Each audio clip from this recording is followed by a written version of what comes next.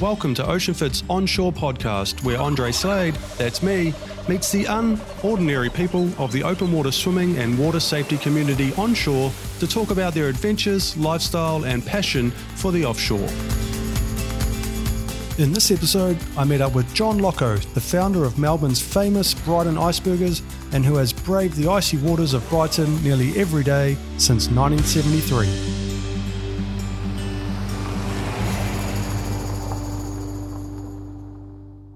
Today I'm honoured to talk to John Locko. He is Brighton royalty. John is the founder of the Brighton Iceburgers and he's also been the Mayor of Brighton, which we'll get to a little bit later. Welcome, John. Thank you, Andre. Thanks for those very kind words. Not deserved, but thank you. Now, let's go back before the Brighton Iceburgers. Brighton and Bayside here in Melbourne. It's a beautiful place. Not too many people would believe you from outside the state, but it really is. What did the scene look like down here before open water swimming became something? Well, Andre, as you say, it's a beautiful neighbourhood. We're very fortunate to live in Bayside, Brighton. The scene is probably busier now than it's ever been, but it's a Bayside area and people have enjoyed the great facility of Port Phillip Bay. And how did it come to be that you started the Brighton Iceburgers? Well, it's basically, there's a great friend of mine, Professor Doug Booth, who was a professor at the University of Dunedin in Otago for a number of years. He's an ex-VFL AFL footballer, and he used to win the mile race on the MCG when they held the grand final day. He is a 17-year-old and myself as a 23-year-old. We started swimming in Port Phillip Bay, doing what everyone else was doing at the time, basically dipping in and out until we realised, well, you're better off staying in a critical period of time and seeing what the consequence of that was. And out of that, we started extended cold water swimming, trying to get the kilometre and the old half mile, and then of course the mile, the winter mile. That became a thing for us to do, and we eventually got that done. But then we realised it wasn't that hard to do, and people have, and myself and others since then have taken it out beyond the mile to, well, people do incredible times. And the great John Banwist, for example, he can spend an hour and a half in the water. Sans wetsuit, up to an hour and a half, 2 hours, doing his training run. So that's how it started. We looked at it like extended cold water swimming, other than just dipping. And it wasn't anything official back then, was it? It was just a group of mates? No, it was just basically individuals turning up and doing whatever they did. And but out of that, I started off and people started to join me. My great mate Robert Hooper, another fellow called Greg Fountain, and we were the core of it for a long time. And then gradually other people joined on, and away the Iceburgers went. And so when did it start to look something like an official club? Oh, well, I would say early 90s and beyond, probably in the middle to late 90s. I started off an event at the Middle Brighton Bars, which the Philistines wanted to pull down. But anyway, we managed to get that organised. I started an event there called the Harry Raisbeck Winter Mile, and that was, I think, first held in 1997. And from there, other events have occurred and developed, and people have turned up to swim on a consistent and a persistent basis. And so, what did swimming look like inside the baths? Well, it was just basically people doing their own thing, really. Whatever they could manage, they did. And look, swimming in cold water is only possible if you've got facilities to go to onshore to warm up. I mean, it's a real tough task if you don't have hot showers or a sauna or a steam room. Now, in the early days, well, there was a very, very modest hot water service, no sauna and no steam room. But now all those facilities are sort of first rate and first class down there. You've got a steam room at the bars themselves, and adjacent to the bars at the Royal Brighton Yacht Club, you've got both a steam and sauna and great dressing rooms and shower facilities. So what did the bars look like before the renovation? Well, there was two sets of bars, actually. There was a set of bars at Brighton Beach, and the set that currently exists at the Middle Brighton Baths. And previously around Port Phillip Bay, there was a number of different sets of baths, but over the course of time, they fell into disrepair, fell into the sea, and they weren't renewed. And Brighton Beach Baths, well, they were taken off us in the late 70s, 77, 78, and the council at the time promised that, all right, we're going to lose the Brighton Beach Baths, but economically we can't afford to run two, which was a nonsense they could have, and we'll keep Middle Brighton Baths in a first-rate condition, which they didn't do. They reneged on their promise. And you're a big part of making sure that they are around today? Massively. I mean, I led the campaign, got myself elected to the council. I formed then, I got a deed of delegation put through the Brighton City Council at the time, and I became chairman of a committee of management and administered the place as committee of management under a deed of delegation for 12 years. So that would have been from about 1986 to 1998. When the recalcitrant Premier of Victoria, Kennett, decided that we only lived in an economy and not in a society, and took it out of our hands and gave it a private enterprise and so on. But, that's what happened.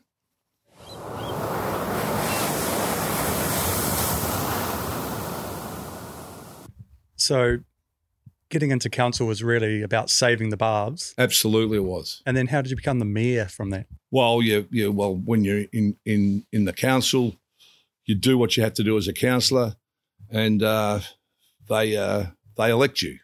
Other councillors elect you. So I was fortunate enough to be elected. Something I didn't seek, actually, but, you've got to honour what's happening and the processes, and I was an 11-year councillor, and I became the mayor. And how long did that reign go for? Oh, I was the mayor for you're appointed for a year, so I was the mayor for 92, 93. I was a city councillor for 11 years. And then the baths went through a renovation? Well, they went through not a renovation; they went through a complete reconstruction, and that was the result of a big political battle to see that happening. Because at the time, the recalcitrant Brighton Council decided, in their ignorance, to pull the facility down on the pretext that the ratepayers of Brighton couldn't afford it. What a nonsense. It was rebuilt in 1986 with a grand total of $435,000, which today would not even buy you a third of a block of land in Studley Street, East Brighton. So it's a complete and total nonsense. It was penny-pinching nonsense. Anyway, so as a result of that, it became a very political battle, and those that had the mind to save the Brighton Baths, led by myself, well, we sought office and we got ourselves elected to the council, because in the end it was a political decision. 12 councillors voting. If you didn't have 7 out of 12 votes, then we were going to lose the baths. In the end, we had 11 out of 12 votes. We refused to accept the vote of one person. It was contrary to the process of reconstructing the baths throughout the whole course of the debate, and then all of a sudden, in the end, wanted to be on our side. But his vote didn't matter and didn't count, nor did he. He's become on the wrong side of history, you'd say. Absolutely, yes. And so we had the Brighton Iceburgers who were based at the baths. Yes. But now we have 2 Iceburgers. Well, what happened in 1998, a consortium of people decided or looked at the prospect of developing the onshore facilities of the baths into, a restaurant, a gym, a cafe on the ground floor, etc.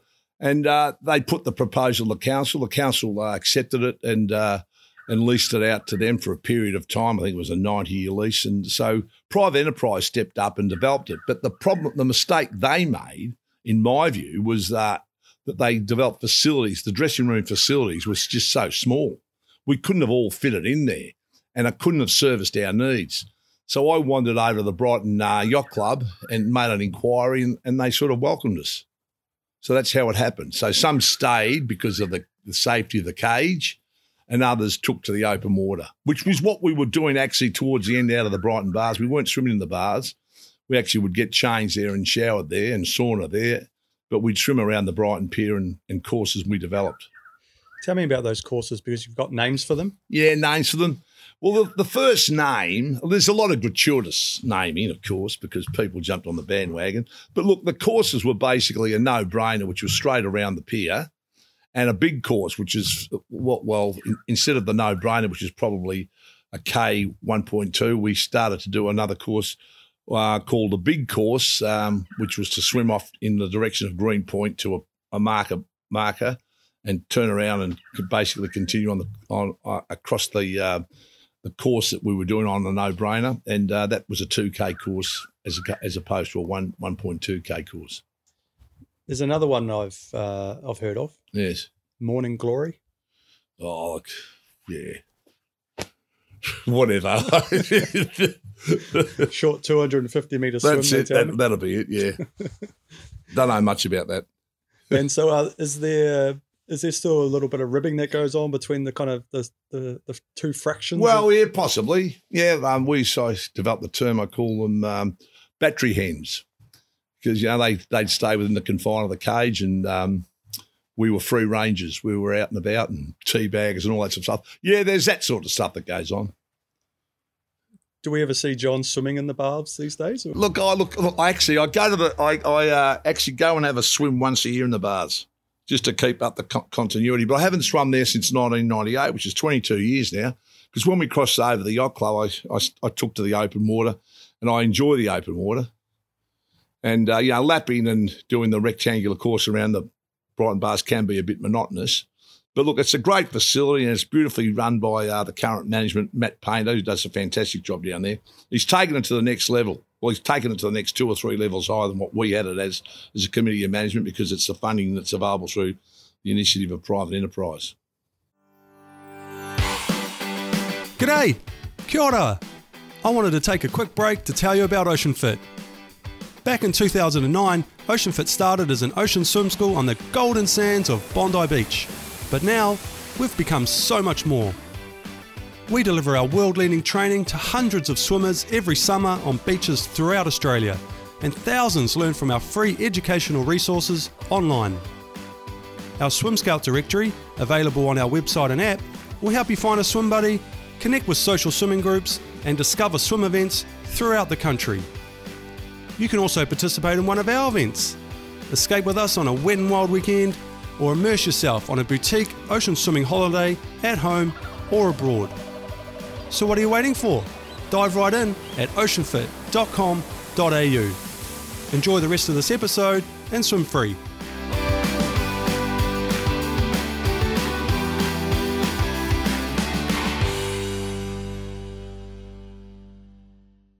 Tell me about the scene down there. We've got on the left-hand side of the barbs is essentially completely open. On the right-hand side, you've got what would you call that? Kind of almost like a lagoon, basically. Well, okay, that's inside the attenuator and inside the it's an area provided because of the existence of the breakwater and the attenuator, which is a wall that the yacht club have built to protect their craft that faces northeast. It faces a city, and the wall comes up and down on the tide. So, and then we've got the dog beach, but there is a problem that's in the channel. And there is a problem now with the building up of sand because of the various movement. And the beach there has actually increased in width remarkably over the last 2 or 3 years. There is a bit of a problem. And, as I say, because, look, I don't know if it goes back to the implication of widening the heads. And they've lost the beaches at Portsea. Well, the sand doesn't leave the earth. It's got to relocate somewhere else. And I'm of the theory it's moved up here and deposited itself at Brighton Beach. So, in the 50s, before the breakwater, that area was premium beach for beachgoers. And then the breakwater came, the beaches were denuded one side of the breakwater and built up the other, which is what happens with the ebb and the flow and the to and the fro. That's why beaches are maintained. And, that's the scene there at the moment. And I noticed a sign went up recently on the pier there. Yes. They've closed the pier down. Well, they've closed the pier down. That's the concrete pier now. And that concrete pier 30 years ago, maybe 35 years ago, replaced the old wooden pier. And, the ravages of the time, the natural depreciation, deterioration of assets and budgetary constraints and whatever else, that's an excuse provided by government, of course.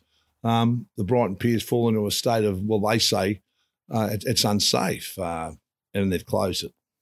Is that a concern for the swimmers, or is it a concern for that maybe the barbs are in a similar state? No, the bars are in pretty good nick, I imagine. No, it's not a direct concern for swimmers. I mean, basically we enter off the beach now. When the old days, traditionally, we started off the Brighton Pier, off the lower jetty, which incidentally in 1933 was the scene of the only successful, for the shark, not the victim, shark attack. A fellow there called Norman Vincent Clark was taken by a shark on February the 14th, 1933, at the very spot we would launch our swims traditionally in the old time, in the old days.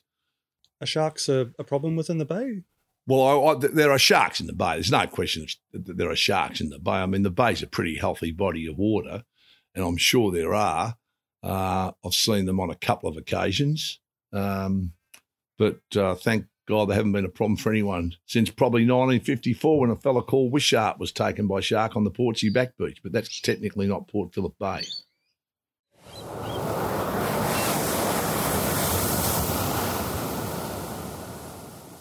When you go for a swim, you're essentially with a group, but you're really by yourself. It's because your head's down. You can't exactly talk to people while you're going, like cyclists maybe or runners. And the swim, especially in the cold, tends to be quite short in context. But all the fun and all the community happens when before you get into the water and when you get out. And I've heard stories of the icebergers filling up the shower rooms and the saunas and the steam rooms.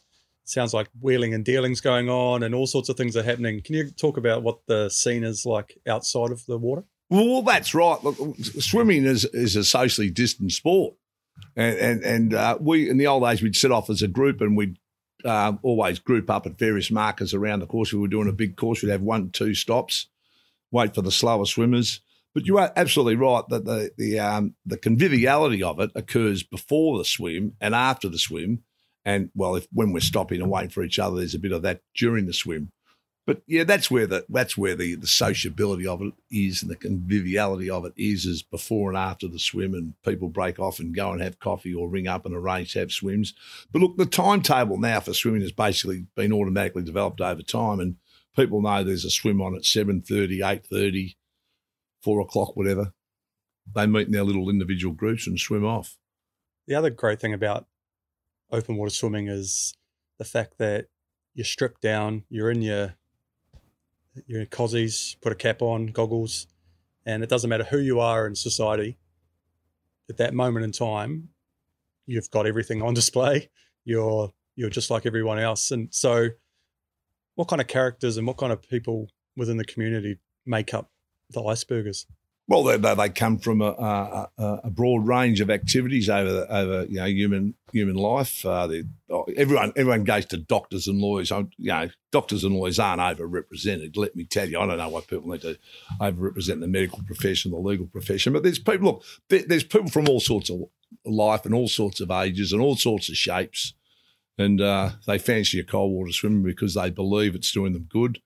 It's a belief I hold, and I know science is starting to come our way a little bit now, isn't it, with cold water therapy and treatment and things. So, look, it's something that people do because they enjoy doing it from all walks of life. It's just a melting pot. It is. And the science now for the cold water is basically just proving what icebergers have always known. They've always known it because it's a belief. It's a part of the internal belief system. This is what they believe. Whether it can stand scientific investigation, the rigors of scientific investigation, I don't know. I've had cardiologists tell me it's a very, very dangerous thing to do, but I've been doing it since 1973, and I'm going to do it until I'm the oldest bloke doing it. Hopefully.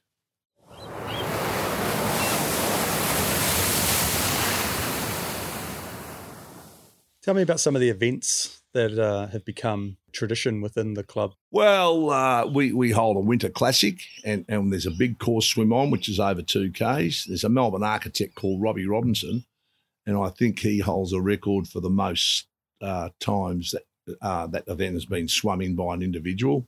So people set themselves to do it. Then there's a shorter course because, as the group gets older, we've got to be careful with safety and things like that. And that's the problem. When people group up, there's all sorts of things happen that, in terms of physical requirements for safety and et cetera.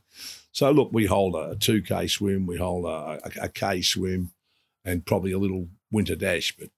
And then at the end of the year, there's a summer event called after two great swimmers, Olsen Hooper, my great mate Robbie Hooper, and his friend John Olsen. We get in a period costume with a cap and period togs, and they swim. It's a handicap event.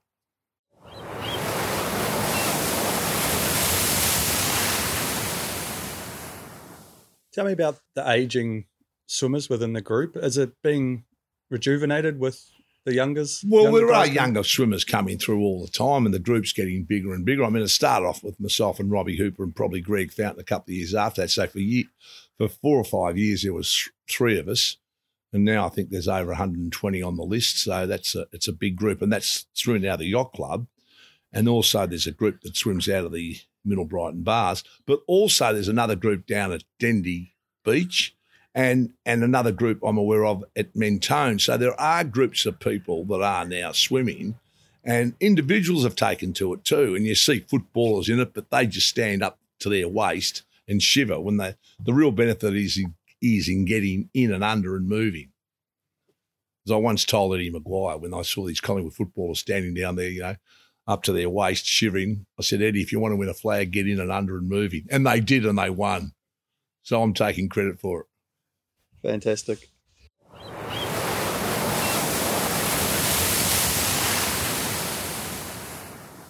Swimming is, it's obviously a huge part of your life. We're here at your house at the moment, and it's not just swimming. You've got your own storied background in different sports. Can you tell me about that?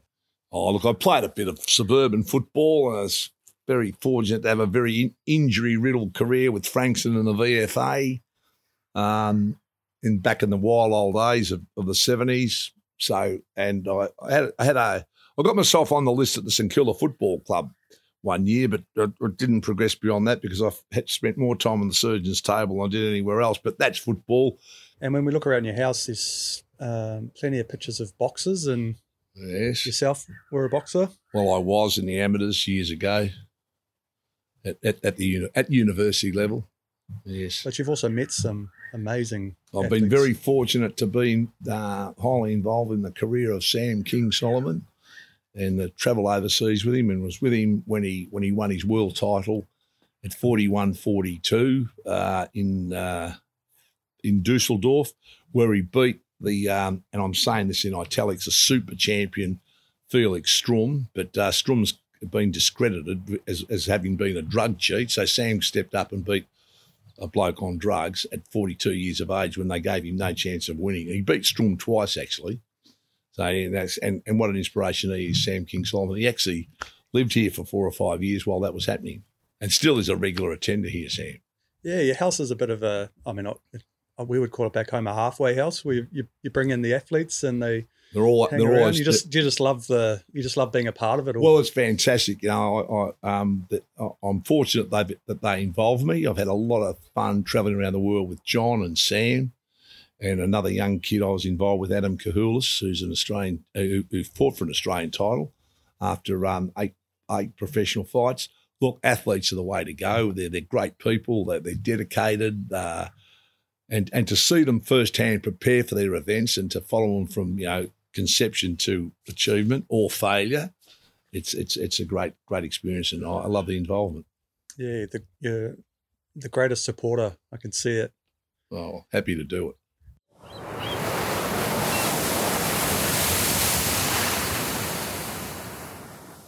And the future for John, I noticed you've built a sauna in your garage there. My future is to keep on doing what I'm doing for as long as I can possibly do it, keep myself as fit as I can so I can be as viable as I can in the foreseeable future. I've got no ambitions other than that to maintain my health and my involvement.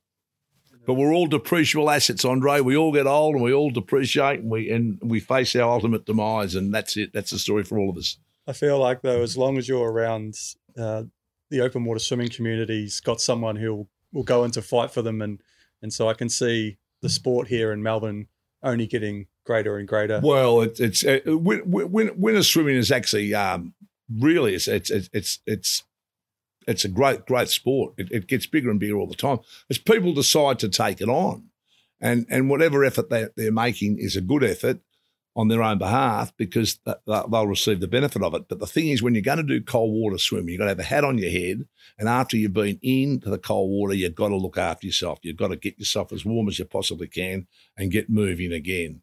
But people will learn that, and I hope that there's more facilities established around Port Phillip Bay. I don't know why life-saving clubs that exist around Port Phillip Bay don't actually operate in the winter. Put in a sauna, and you'll get a life around your club in the winter as well. You don't have to close down for the winter. There's some great winter swimming. There's great winter days, and here's an example of it: 14 degrees, blue sky. Yeah, it does seem a bit of a waste to have clubs sitting around that are so niche. Yes. And it's great to see that the yacht clubs, especially down here, Blackrock and Brighton are opening their service or their club up to. Well, the Brighton Yacht Club have been fantastic. The previous Commodore down there, David Atkinson, who decided, well, Dave was the driver, of course, but he decided to spend the wealth of the club on the club itself, and he refurbished it in such a way that was very welcoming to us as Icebergers. The provision of a gym, steam room and a sauna room, and it's just fantastic. I mean, the yachties tend not to use the steam and the sauna.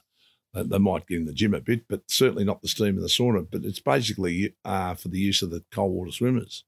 Thanks for your time today, John. It's fantastic. Those stories are great, and it's been an honour to talk to the founder of the Brighton Icebergers, the world famous Brighton Icebergers, and thanks so much. My pleasure, Andre. Thanks for affording me the opportunity to do so. All the best to you. Cheers.